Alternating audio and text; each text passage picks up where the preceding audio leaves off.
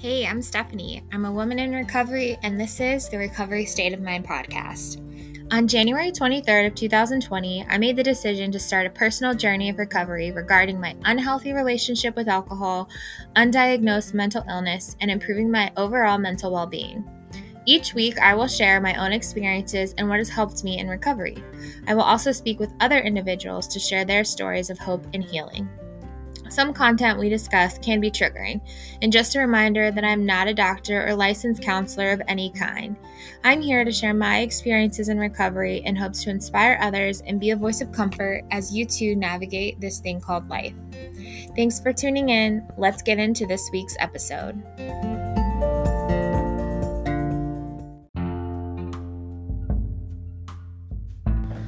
Hey everyone, thanks for tuning into Recovery State of Mind podcast. Real quick, this is just a separate intro into the episode. I recorded this episode about 4 weeks ago and decided to release something else in the meantime. So I wanted to release this today as I felt like it was some important information to share just around my journey and around my sobriety. When I recorded this, I was in the day 60s of being sober. I am now 116 days sober, so that's really exciting, and I just wanted to share that as I talk about my sobriety in this episode. So thanks again for tuning in. I hope you really enjoy the episode. Hello, thank you for tuning in to another episode. I'm excited today to talk a little bit more about my sobriety. In my most recent episode that was released, I did a recovery update, so kind of all encompassing on what's been going on since I started my recovery journey in January of this past year, 2020. I wanted to share more about sobriety specifically, so kind of, why I got sober, why I've stayed sober, some of the things that I have gained since being in recovery, things like that. So that's what today's episode is about. So I'm just going to jump right in. So I've been consecutively sober now since 6/24 of 2020. Prior to that, like I said, I had started my recovery journey on January 23rd of 2020. Had a little incident where I took one shot of alcohol. I think the biggest thing with that is that I could have completely swept that under the rug and just pretended it never happened and continued on with my daily clock of sobriety. But I felt that it was really important to share that, because relapse does happen in recovery. And even though I don't consider it a major relapse where, I went on a bender or I excessively drank, I still took a shot of alcohol. And the main reason behind doing so was an emotional response to something. So it still showed that I, struggled with my emotions and utilizing alcohol in kind of an unhealthy manner. So, anyways, I, got right back on after that and haven't had a drink since. So I'm proud of that. So why did I get sober?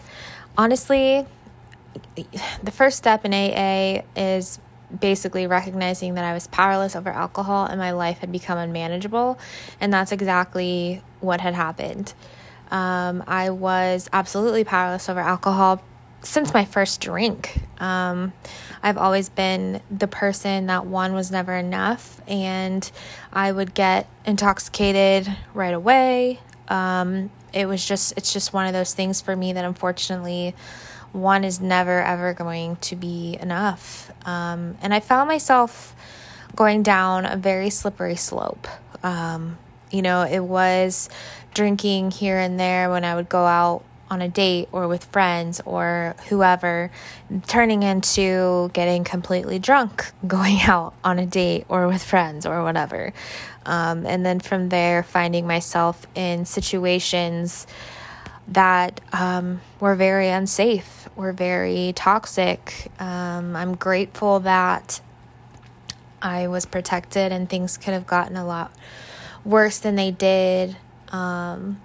And with that, sometimes I feel like I deal a little bit with something called imposter syndrome. So essentially, I question kind of my reality around being an alcoholic.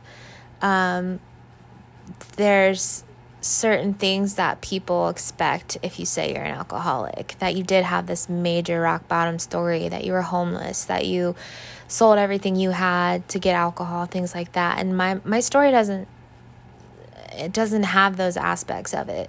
But I still had, everyone's rock bottom is different. And that's something important to remember when you talk to someone about their recovery journey, that it's different for every person.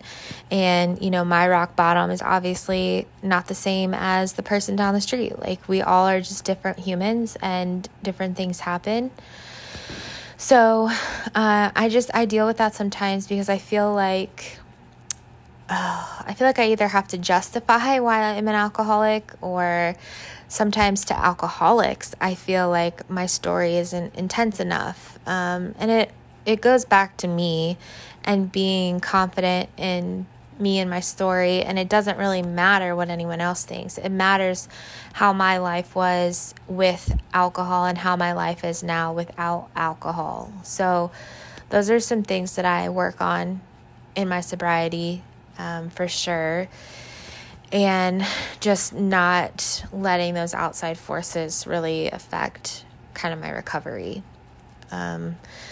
So essentially what had happened was I attempted to do a dry January challenge. I realized that I definitely didn't realize that I had a problem. I had just realized that I was drinking more frequently, and that when I was drinking, that things were getting more and more out of hand. So I decided at the start of January in 2020 that I was going to do dry January. I made it almost 2 weeks, and then again, my life was unmanageable.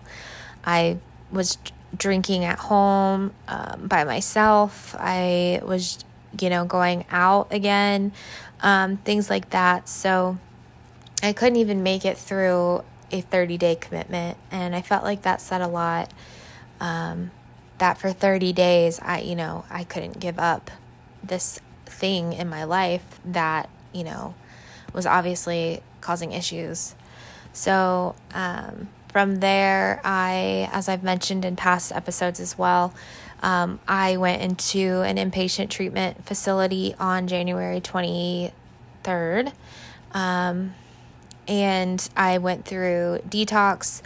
Detox was really just kind of a I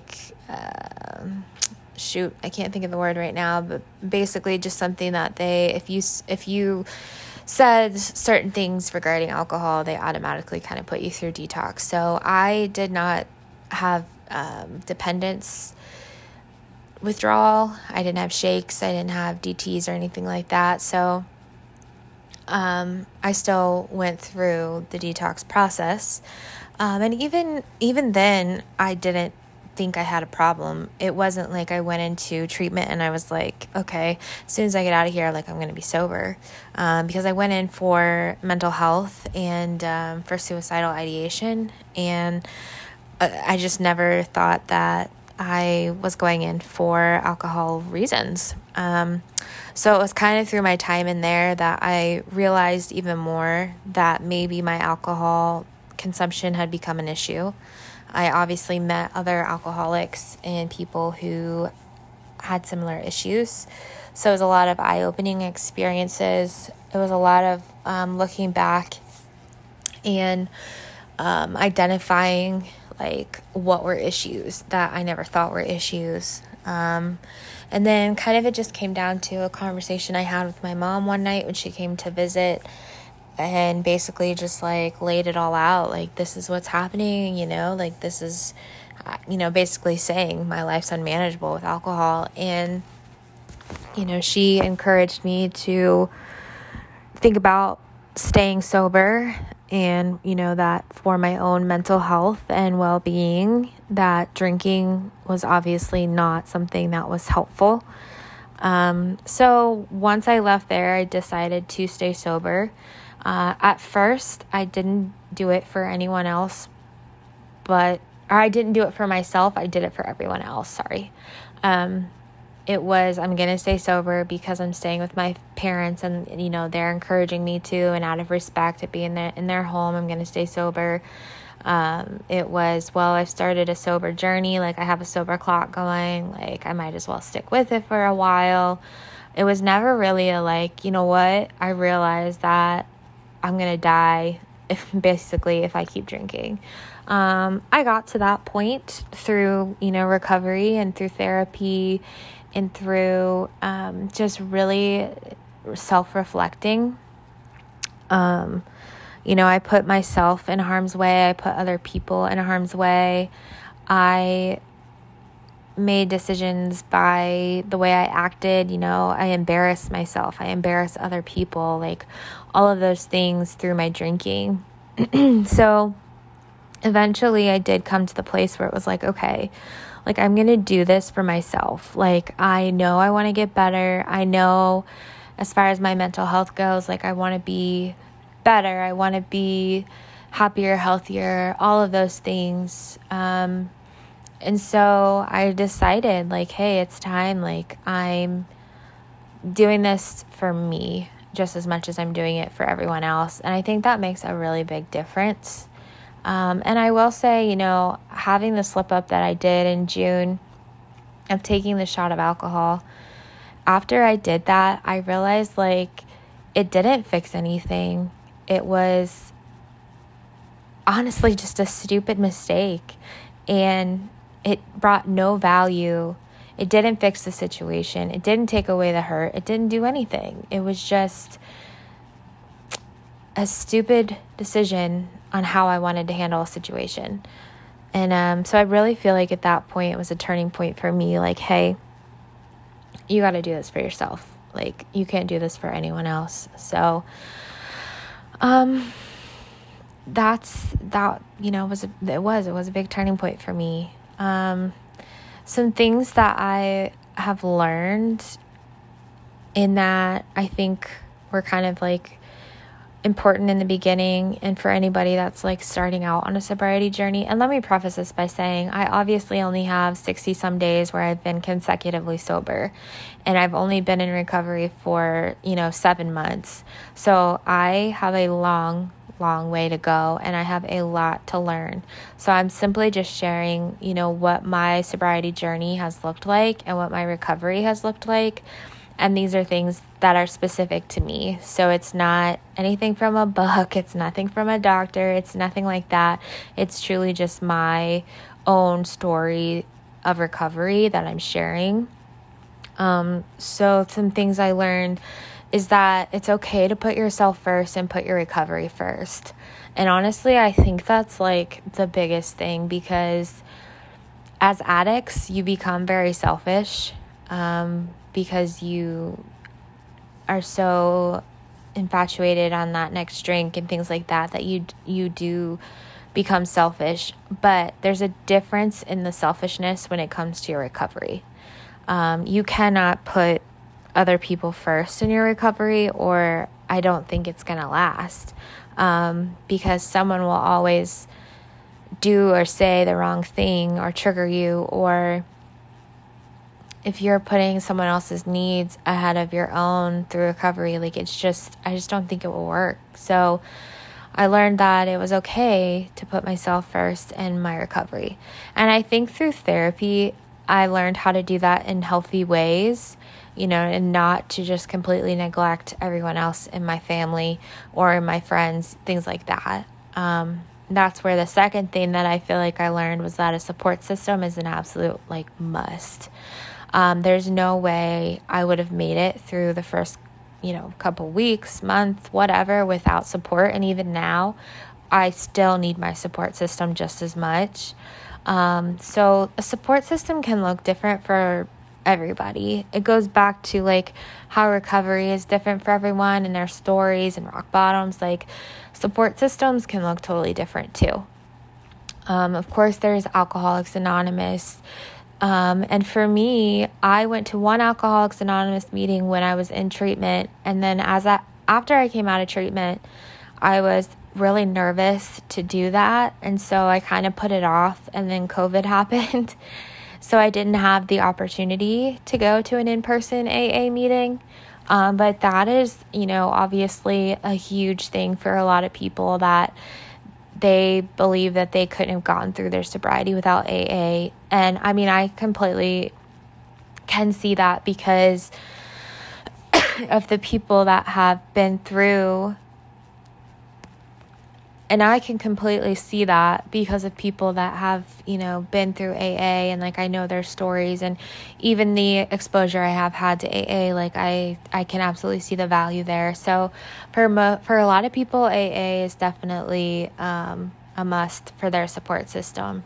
A sponsor can be a part of your support system. Again, with COVID, I've never really found an actual sponsor. I have some mentors in my life that I would consider pretty close to sponsors, that are there that I can call or text when I'm struggling. So I think finding a sponsor or just a very close friend, or mentor, someone that you can call when you're having those moments, is really important. Outside of that, for me, support looked like my family first.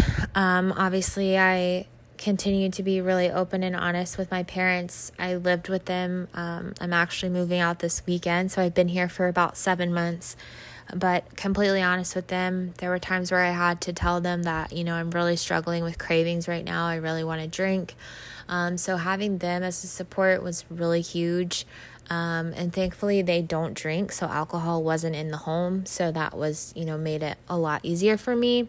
And I think that's really important wherever you choose to live, that the people around you support you enough to not bring alcohol into the house.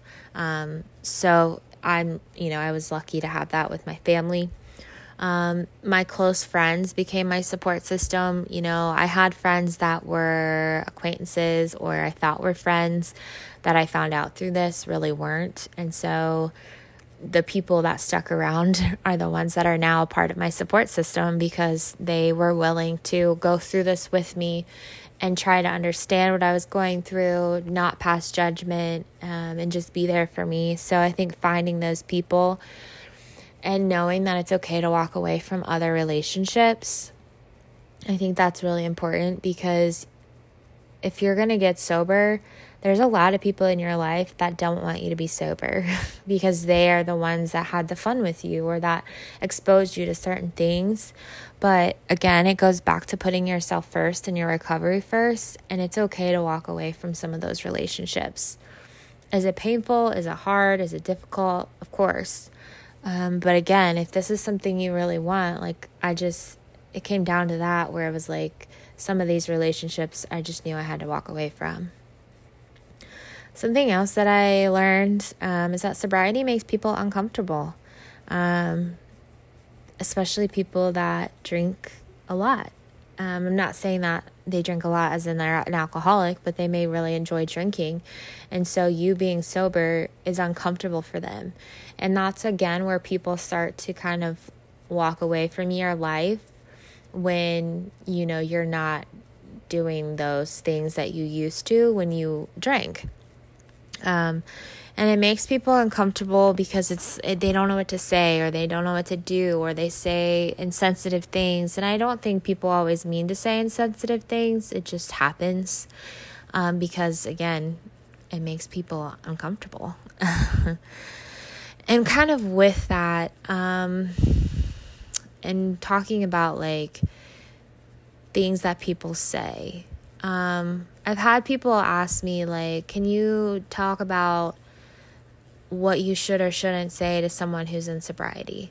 And I can, but it goes back to the point that's been made twice now of every person is different. So something you could say to me, it might really trigger me or upset me, and you could say it to John Smith and it wouldn't mean anything to him. So I just feel like it's really different for every person, and that's where it comes down to really knowing people and having open conversations. I'm completely open to anyone talking to me about my sobriety. I really welcome that and open that because it does make me feel more supported and genuinely feel like they care. So if you have a friend in your life that's going through a sober journey, I mean, talk to them about it. Like, ask them how you can support them. Ask them what might make them uncomfortable. Not inviting them to things might make them more uncomfortable than if you invited them and they decided not to come. So I really, really think that that's important. I mean, I'll share some things that maybe are uncomfortable for me, but I really think it's important that if you have someone in your life that's going through a sober journey or that's a recovering alcoholic, to just have that conversation with them. We're human. We want to talk about, our struggles and what we're going through in our journey. So again, I think it's really important just to talk and have open and honest conversations. One of the most triggering things for me, I think, is when people might say that, like, oh, I would have never thought you had a problem, or you don't look like an alcoholic, or you don't look like an addict. Like, okay, well, what does an addict look like? What does an alcoholic look like? There's obviously we know stereotypes. We know stereotypes from TV and things like that. But again, there's wonderful businessmen walking around, or strong women that run businesses that they're alcoholics. You know what I mean? So it's like you can't ever really judge someone by how they look on whether or not they have a problem. And I just find that kind of, invalidating. And I think sometimes that's said to be like a compliment, but it's really not. Some other things that might be like uncomfortable. This one it's asking if we're okay. I can just tell you no. No addict, recovering addict, alcoholic, whatever is okay. There's a lot going on for that person, and there's a lot going on in their minds, and especially in the beginning of early recovery, the first couple months, first couple weeks, like, no, we're absolutely 155,000% not okay. So it goes back to having that conversation with them of, how can I support you? What are some things that might be helpful for you to get through, these first couple weeks, stuff like that. It's just, again, having that conversation. I, with COVID, I don't have a huge friend group of like going out all the time. The people that I went out with, I've disconnected with, or disconnected from. So this hasn't really been a huge issue for me, mostly because of that. But then also with COVID and not like going out, I haven't experienced this a whole lot. But some of the things that I know would make me uncomfortable is definitely to be singled out. So especially in a group of people, like if you're all drinking and then one person singles, me out for not drinking, I would be really, really uncomfortable. And I think that's fair to say for anybody in any type of situation. If you're the only person not doing something, or you don't look a certain way, or you don't do a certain thing, like, it's very uncomfortable to be put on the spot and like to be singled out. So I don't know, just be cautious when you're with, your friends that are in a sober journey, like not to single them out. And I think also asking why someone isn't drinking is extremely insensitive. To be honest, my take on this is alcohol is a poison, and it's almost more of a stupid question to ask why someone's not drinking rather than me asking, oh, well, why are you drinking? Like, why are you putting poison into your body? But it's not viewed that way in society. But if you are to ask someone, well, why aren't you drinking? It's just inconsiderate. And as far as answering that question, I don't owe anyone an explanation as to why I'm not drinking. Personal preference. It's better for my health. It's better for my mental health. I never have to tell someone, oh, well, I have an issue with drinking. And that's not because it's a shameful thing or I'm hiding it. It's my business. And I don't have to tell everyone every time why I'm not drinking. So I just like, that's something to think about if you're in a group and someone isn't drinking, like, oh, or saying, oh, are you pregnant? Things like that. It's just be sensitive humans, basically. And I think some of the other things would just be simple things like saying that you don't think someone has a problem or that they didn't have a problem, or just saying, well, you can just stop drinking. Alcoholics, addicts cannot just stop. It doesn't work like that. There's a lot of mental work that has to go into getting sober. It's not that simple. If it were that simple, we would have stopped drinking a long time ago. So some things that I miss, and I think that this is okay and that this is something that needs to be more normalized. It's almost like people in sobriety aren't allowed to say that, oh my goodness, I'd love to have a drink, or oh, I miss this about drinking, or whatever. Like, no, it's okay. For anybody that gives up anything, you're going to feel some type of way. And it's okay to miss those things. It's what you do when you miss those things. That's what matters. So there are some things that I miss. I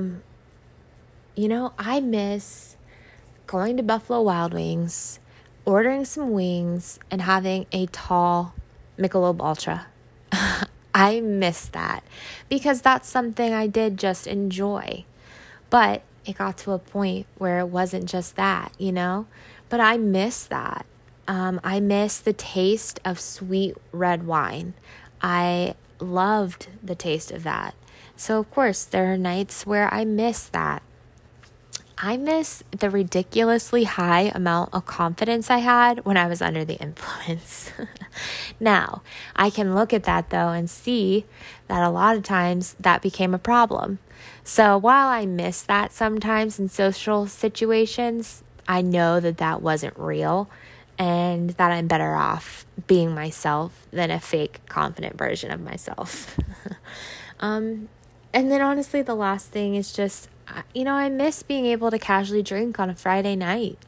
I had someone recently that just texted me that it was Friday night, they were out drinking. Like I miss that. I miss doing things that our society calls as normal. And I think that's completely fine because, again, society does make drinking normal.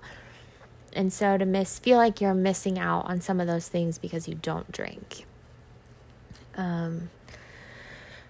So the last thing that I just wanted to talk about is kind of what's happened in sobriety. Like, what are the things that I have gotten out of sobriety?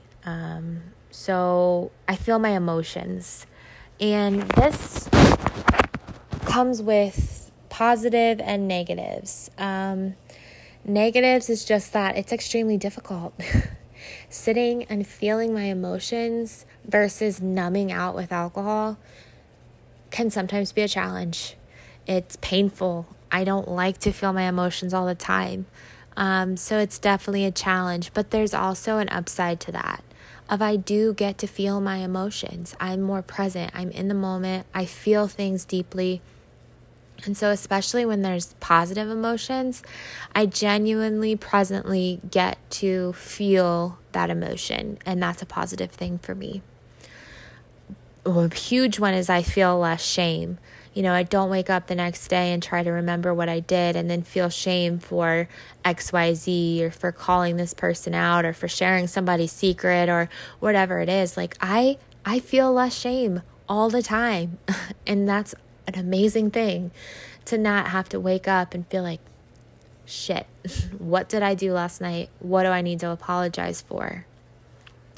Hangover free. I mean, that right there is probably one of the biggest positives to not drinking. I'm 30 years old. I cannot drink like I used to anyways. And now I don't have to wake up with a hangover. It's wonderful. That comes with better hydration and better health for sure. both of those things. Being dehydrated is one of the worst feelings, goes back to the hangover. But also just my overall health and my mental health. Alcohol is a depressant. So when you're mixing a person with major depressive disorder and alcohol, that's when you create some of that suicidal ideation or those suicidal attempts, because alcohol is a depressant. So my overall mental health is in a better state because I'm not drinking. I've become more present. I talked about that a little bit, but I get to feel those emotions. I get to be in the moment more. When there is a social activity, I am more present in what's happening and not being a blubbering idiot, basically. I've made some really genuine connections through my sobriety. I found basically a mentor through a virtual support group. I meet with her or talk with her a couple times a week. She's become a huge positive influence in my life. She is also sober. I made connections even when I went to treatment. Some of these people they were my family while I was in treatment. We had each other's backs, and some of those have lasted outside of treatment. And so I'm forever grateful for those connections, whether they lasted while we were there or that I still talk to them. I'm just really grateful for some of those connections. And last is kind of twofold. I've taken up some new hobbies, but I also feel like I'm finding a general idea of who I am. For basically 30 years of my life, I didn't know who I was. I molded into whoever I was around. I never had my own hobbies, my own interests. And so through sobriety, you can't have idle hands, where that's where it gets even harder not to drink. So I've really been able to find new things that I enjoy. I love to paint. I spend the weekends sometimes cooking or trying out new recipes, especially since I eat a ketogenic lifestyle. Then I can try out some new keto recipes. So those are some things that just fill my time, but I also really enjoy. I've learned a lot about crystals and just more about my spirituality and things like that. So I've taken up new hobbies, and in doing that, I have started to learn and uncover and unfold more and more of who Stephanie is. And that has been probably one of the biggest blessings, because I feel like I'm coming into my own. I'm really living a genuine life, and that feels really good. So I hope that this episode was helpful. I just felt like it was important to share some of these things around sobriety. Appreciate anybody who's listening, and if you are, new to your sobriety, or you're starting this sober journey, whether you are doing it because you're an alcoholic, or you're doing it because you just want to remove alcohol from your life, just know that it's tough in the beginning, but it can start to get better. And I still struggle, and I still have cravings now and then, and I still want to drink now and then, but my life really has become better without alcohol. And I'm grateful for my sobriety. I'm going to link up a couple of books in the show notes if you want to check those out. Just a couple books that I've read in my recovery that have been really good around sobriety. And then, as always, feel free, if you have questions, to reach out to me. You can reach me over on Instagram at Recovery State of Mind, or feel free to send me an email directly at rsompodcast@gmail.com. Until then, take care of yourselves, and I look forward to talking with you guys again.